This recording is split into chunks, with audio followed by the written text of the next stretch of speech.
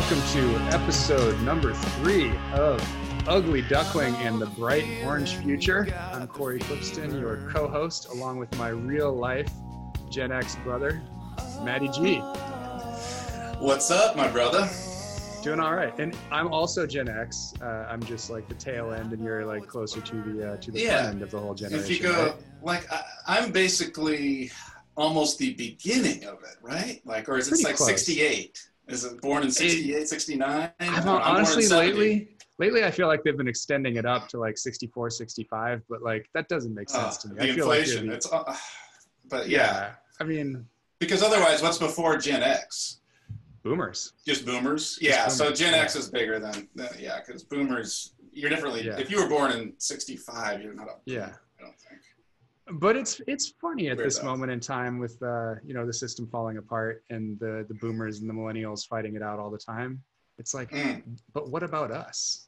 What about Gen X? You know? Well, yeah, what about us? What about the Gen X? I tell you,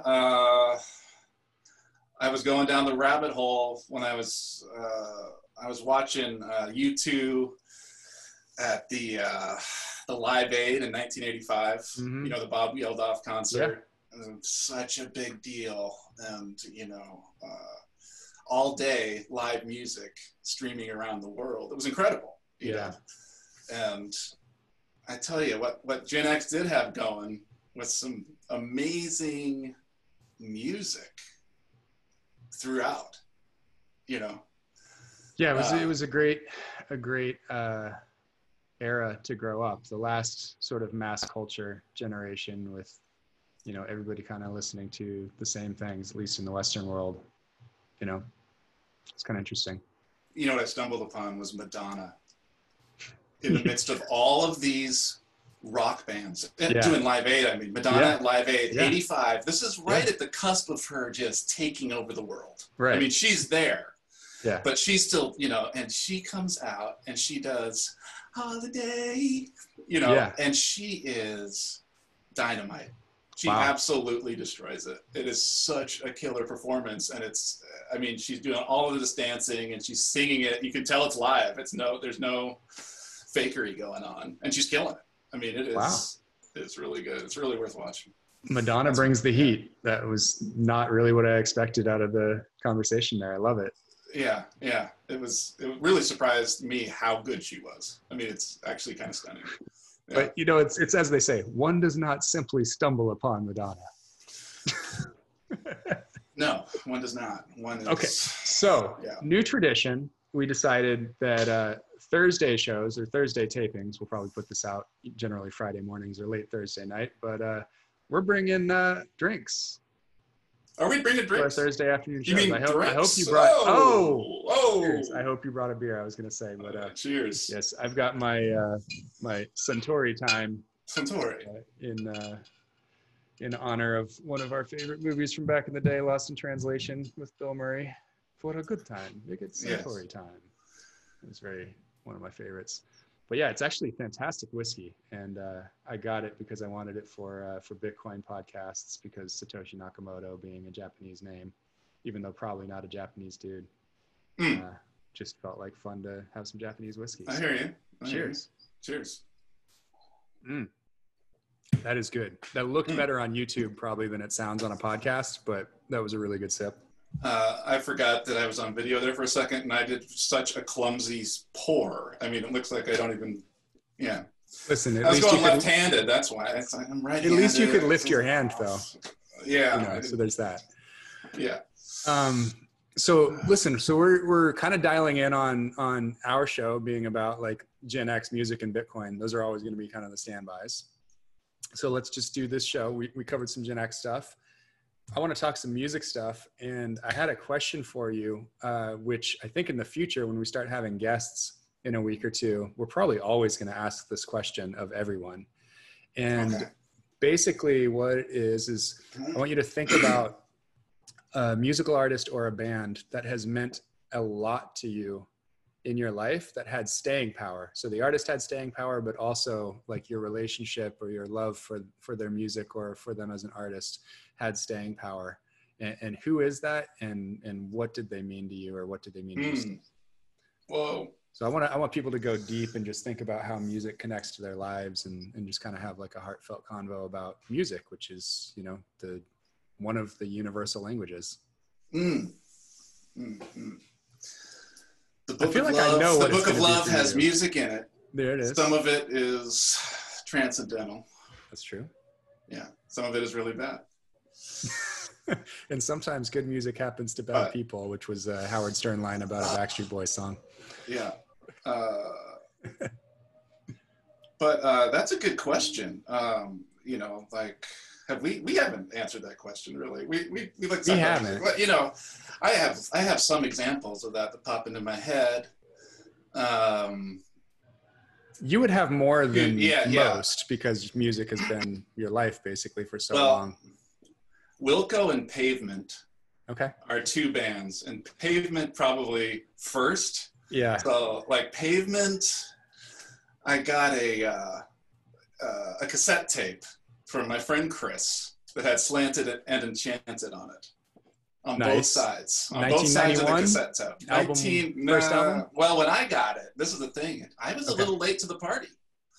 The real hip kids were already onto Pavement for a good year and a half before I got a piece, and before Chris hipped me into it.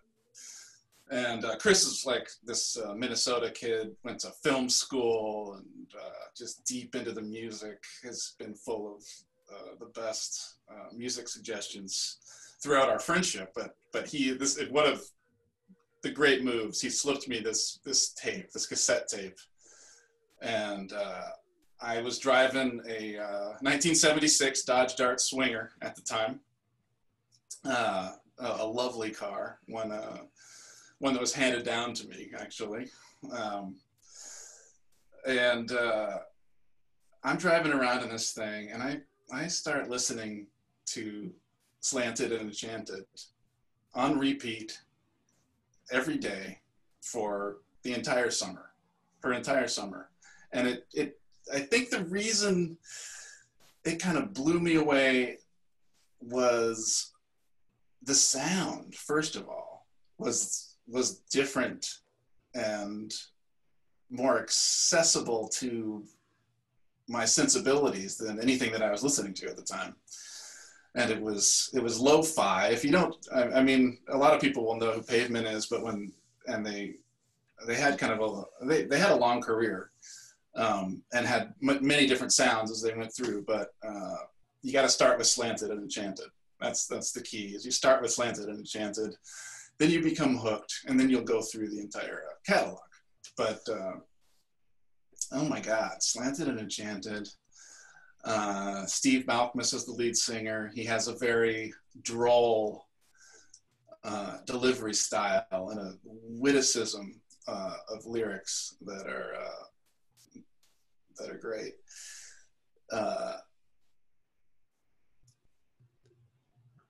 Spiral Stairs was the lead. So it's they didn't put their names in the first album. I remember that. Steve Malkmus was SM, right, and Cannonberg, who's the other guitar player, was Spiral Stairs.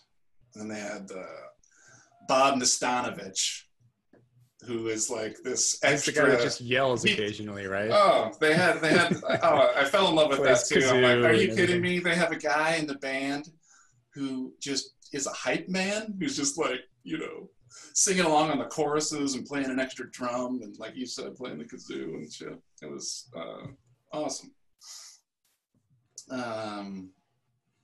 And they really influenced what I tried to sound like as a songwriter too for a long time. I definitely took their style and felt liberated because it just felt like it was open and free and not constrained by perfection, you know, and jangly and gorgeous. I loved it. Yeah. Well, I'm just going to play a few bars of Trigger Cut, the second track. Oh, see if it...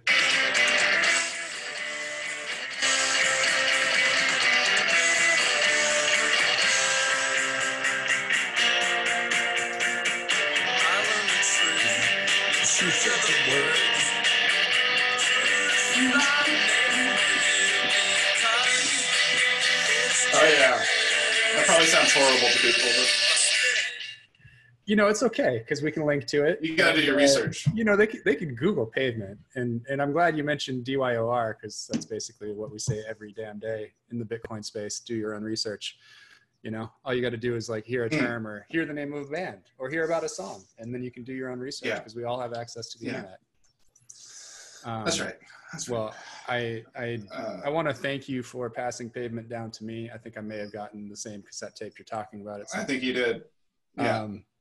And I also became obsessed, although not with all 5 albums. For some reason, it was like the first, the second, and the 5th that hit for me. And then I got super into his work, his solo work with Stephen Malkmus and the Jicks. And so that was probably it's great. More my era. But Wowie Zowie was amazing. Yeah. But so this is interesting, and this will kind of tie into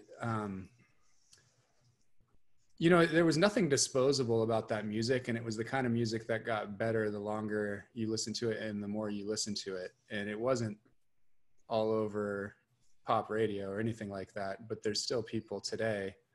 You're not the only one. I have a lot of friends, especially in the West Coast or in New York City, where Pavement's still their favorite band, or like the first thing that'll come to mind if you say like, who's the best indie band of all time, things like that. Like Pavement's often in the conversation. Yeah. I'm curious, like, what do you think, what were some of the ingredients? Like what made them special, or what made Steven or that group of people put out music that stood the test of time? Good question. I mean, I think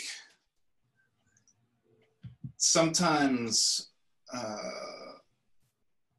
there is a moment in time when I just there's something in the air, and I think Pavement was very, had their influences and kind of took it and twisted it a little bit, but I think the reason it stands up is just the songs are good. Underneath all of it, are really good songs with good lyrics, and like he knew. I mean, there's good song structure there. Steve Malkmus, might have made it look like he was a slacker and he just tossed these songs off, but he's a craftsman, and he's really, really good. Yeah. And that's why they stand up.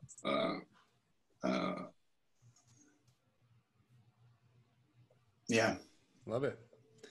Well, great. Well, it's time for a word from our sponsor, which is my company that I run, called swanbitcoin.com. And, we like to talk about things that last and things that matter, because that's really what Bitcoin is all about. It's low time preference. It's sound money. It's something that's going to be around for a long time, that holds its value through, it's structured to hold its value through the decades, unlike, fiat money, which is designed to inflate away and to be worth less over time. So that's just something, again, do your own research a bit about Bitcoin. If you get to the point where you want to buy some Bitcoin, swanbitcoin.com is the best place to do that in the United States. We let you set up automatic recurring purchases where every week or every paycheck or every month, there's a pull from your bank account, automatically purchase the Bitcoin, and then free automatic withdrawal to your self-custody if you want, or we'll keep it for you for free, as long as you need to keep it with us until you kind of learn more about Bitcoin. So that's what swanbitcoin.com is. And we are by far the lowest fees in the US for that, undercut Coinbase by 60 to 80%, and anywhere from like 30 to 60% less than Cash App to do automatic recurring purchases. So please check it out. Get in touch with me if you have any questions, and happy to have you be part of the Swan family. Maddie G, you and I are going through the process of learning about Bitcoin. I've been doing it for 3 years, so I'm a little bit further ahead. And one of the fun things we get to do on this show is talk a little bit about Bitcoin. And your homework always is to bring a Bitcoin question for me, which I'm always going to try to answer, but I got to tell you, yes, I've been doing it for 3 years, but if you don't stump me today, there will be a time when you stump me, and I will make you ask another question and come back with the answer on a future show after going and finding the answer from somebody who's much smarter about Bitcoin than I am. That said, hit me. What you got? What do I have? I have this question. This one simple question. What happens when all 21 million Bitcoin are mined? It's a good question. Because to me, and then or maybe I should just ask it like that. Like I have a reason I'm asking that question. No, go ahead. Give me the reason, and I'll try to address. Because my understanding is that for the transactions to be being made, there has to be mining going on. Mm-hmm. So then I was trying to think, well, when everything's mined, and then there's still transactions going on, and then you know what I mean? Yeah, I do. Well, okay. you've definitely heard of transaction fees, right? You know that when you send a Bitcoin transaction, you pay a little bit of a fee. True. So basically, over time, the fees that you pay for the transactions will become more and more of a percentage of the block reward. So every 10 minutes, when a new block is mined, when the new solution to the hash problem is discovered, and somebody wins the Bitcoins for that block, you're pointing out that in the year 2140 there will be no more Bitcoin, because every 4 years the amount of Bitcoin that is doled out in a Coinbase transaction is halved. So right now we're getting 6.25 Bitcoins every 10 minutes ish. It's about 900 Bitcoins a day. And, in 2024, when it halves again, it'll be 450 Bitcoins a day. And then 2028, it'll be 225 Bitcoins a day. So it just keeps on getting fewer and fewer, right? And, the concern is, as we call FUD, fear, uncertainty, and doubt, is what happens when, the block reward or the mining subsidy isn't enough to incentivize the miners to secure the network and to essentially include these transactions in the block. And basically, the game theory of it is that block space, so wanting to include your transaction in the block, gets more scarce over time because there's so many more people. Like right now, there's somewhere between 7 and 70 million people that own a little bit of Bitcoin and send transactions, and over time, seven and how many? 7 to 70, somewhere. 7 to 70 million. It's really hard to figure it out. Wow. So it's somewhere between like 0.1 and 1% of people on Earth have some Bitcoin. There's not that many users of the blockchain right now. In the future, it'll be very, very competitive. How come we don't know how many exactly Bitcoin holders there are? Is that because one person can have lots of Bitcoin addresses, and Bitcoin is pseudonymous or close to anonymous, depending on how good you are with privacy technologies. And then you can have more than one address, but also an exchange or a custodian could keep lots of people's Bitcoin in one address and just keep their own spreadsheet, basically saying what people own. So there's two countervailing forces. You could have more or less people given the number of addresses. Gotcha. Yeah. So the number of addresses is establishing kind of the high end of the estimate, 50 to 70 million. And, but there are a lot of people that have multiple addresses. So, people that get into the science of it think the number of people is quite a bit lower. Well, that makes it confusing. Well, let's unpeel it a little bit. No, it is. No. It's okay. So, but basically, over time, to answer the specific question, over time, people will pay more to have their transaction included. And, even going back 8, 9, 10 years when people were writing about the future of Bitcoin, they kind of assumed that the Bitcoin blockchain would be for settlement, between people that were aggregating transactions from a lot of different people. So, you'll have financial institutions that may even be the same financial institutions we have today, or new ones that kind of build up to serve specifically a Bitcoin economy. And they'll have a lot of transactions going on their internal ledger, where, essentially like IOUs to each other, and then you'll settle up once a day or something like that. And we'll find out that, hey, this Bitcoin bank in Germany owes some Bitcoin to a Bitcoin bank in New York. And then that's worth sending because, a transaction might cost $50 versus, a few cents today.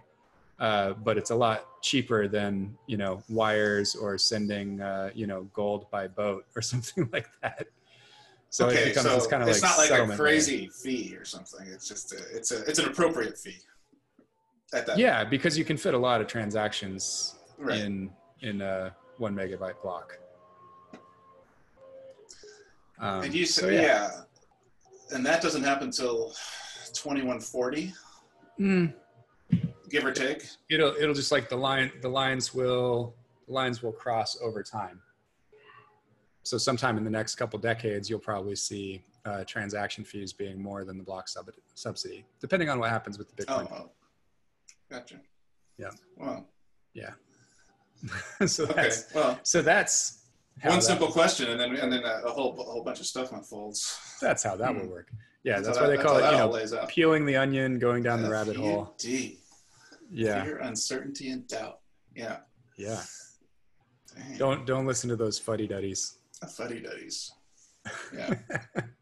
It's no way to live a life. Not at all. Yeah. So what you got coming up for the weekend?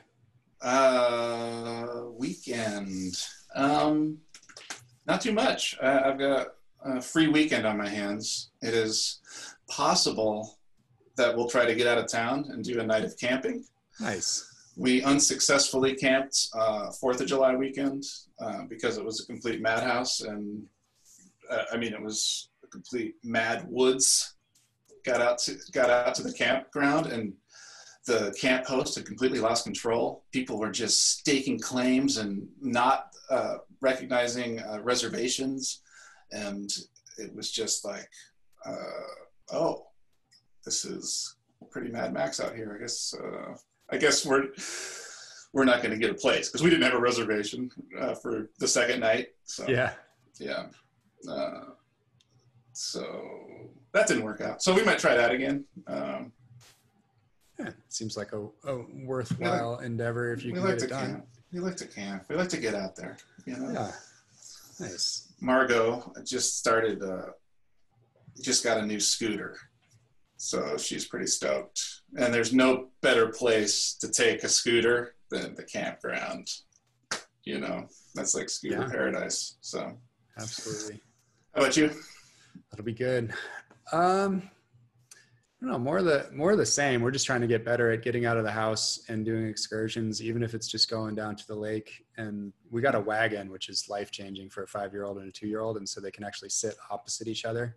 Okay. And it's a really easy gliding wagon. So I can even tow it up really nasty hills, and it's not too much of an exertion. So we're really enjoying that, trying to get out every afternoon and do a little wagon ride and using it for bigger excursions on the weekends. But that's life for young parents, is how can you entertain the youngins? It's very interesting. Yeah. But the big deal, and actually, I just realized one of our first guests has to be another Bitcoin podcast host named Daniel Prince. And the reason I want to bring him on is he's been world schooling his kids for years. Essentially just kind of like traveling around the world and letting them do online education and finding local tutors for different subjects wherever they live and things like that. And my daughter Isla's school just went virtual for K through 12, and has opened up enrollment to like Nevada and Arizona and the rest of California after being just a Malibu, Calabasas school for 13 years. It's gonna be really interesting to see that and see kids dialing in for class with a bunch of 5 and 6 year olds from 3 different states, and see how that goes. So I think with your experience, having been a teacher and a program director at Clearwater for 8 years, and what Daniel's doing and what I'm now about to experience, I might just selfishly ask you guys a bunch of questions. Yeah, that would be interesting. Yeah. Well, listen, let's wrap this one. We're trying to keep these around like 20, 30 minutes, something like that. Audience, you few, you proud, you new fans of Ugly Duckling and the Bright Orange Future or Swan Signal or whatever, Seattle music scene, however you found this, please do us a favor. And today, as you're listening to this right now, tell one friend about Ugly Duckling. Send them a text with the link to youtube.com/swansignal or uglyducklingpodcast.com and let them know. And make sure to subscribe to this if you're listening to a podcast app, or if you're on YouTube, go ahead and hit that subscribe button, and we'll let you know when the next one is up. We're trying to stick to this schedule. It doesn't seem too hard. It seems repeatable. Seems like we can do 2 a week, Monday and Thursday, drop them to the public on Tuesday and Friday. Doesn't seem too undoable. I'm excited, man. I'm having a great time. It's great hanging out with you on the regular. Yeah, what a motivational trick. I feel like, these guys that talk about habits like James Clear and Tim Ferriss and these guys, like what a habit to force yourself to record a podcast by getting to talk to your brother. Yeah, I know. It's a brilliant move. I was like, that's the only way I'm going to do it. I told my team, I was like, the only way I'm going to do this consistently is if like I'm talking to my brother. Yeah, this is good. Good job, team. There you go. Yeah. So, it's kind of a thing, by the way, in Bitcoin podcasts to have some sort of animal call. So I'm not saying that you have to decide what your animal call is going to be for like an outro or for an exclamation of some sort, but you might want to think about it for Monday's recording and have something in mind. The most famous one is Marty's owl. So it's Marty Bent, who we'll have on eventually. And he'll tell us how to do a real owl call. But, is that right? Yeah, you should probably. What? I just heard I don't know what I heard. That was strange. I don't know what that was. Just some sort of bird. Some sort of bird. Anyway, the Seahawk. The Seahawks is a good one. So there it is. Episode 3, Ugly Duckling in the Bright Orange Future. Matty G, thank you for joining. Absolutely. It was truly a pleasure. Do you have any beer left in your glass? I do. Okay, well, let's do bottoms up here as we finish. Thumbs up. Finish mine. Cheers. All right. This party's over. See you next time. All right.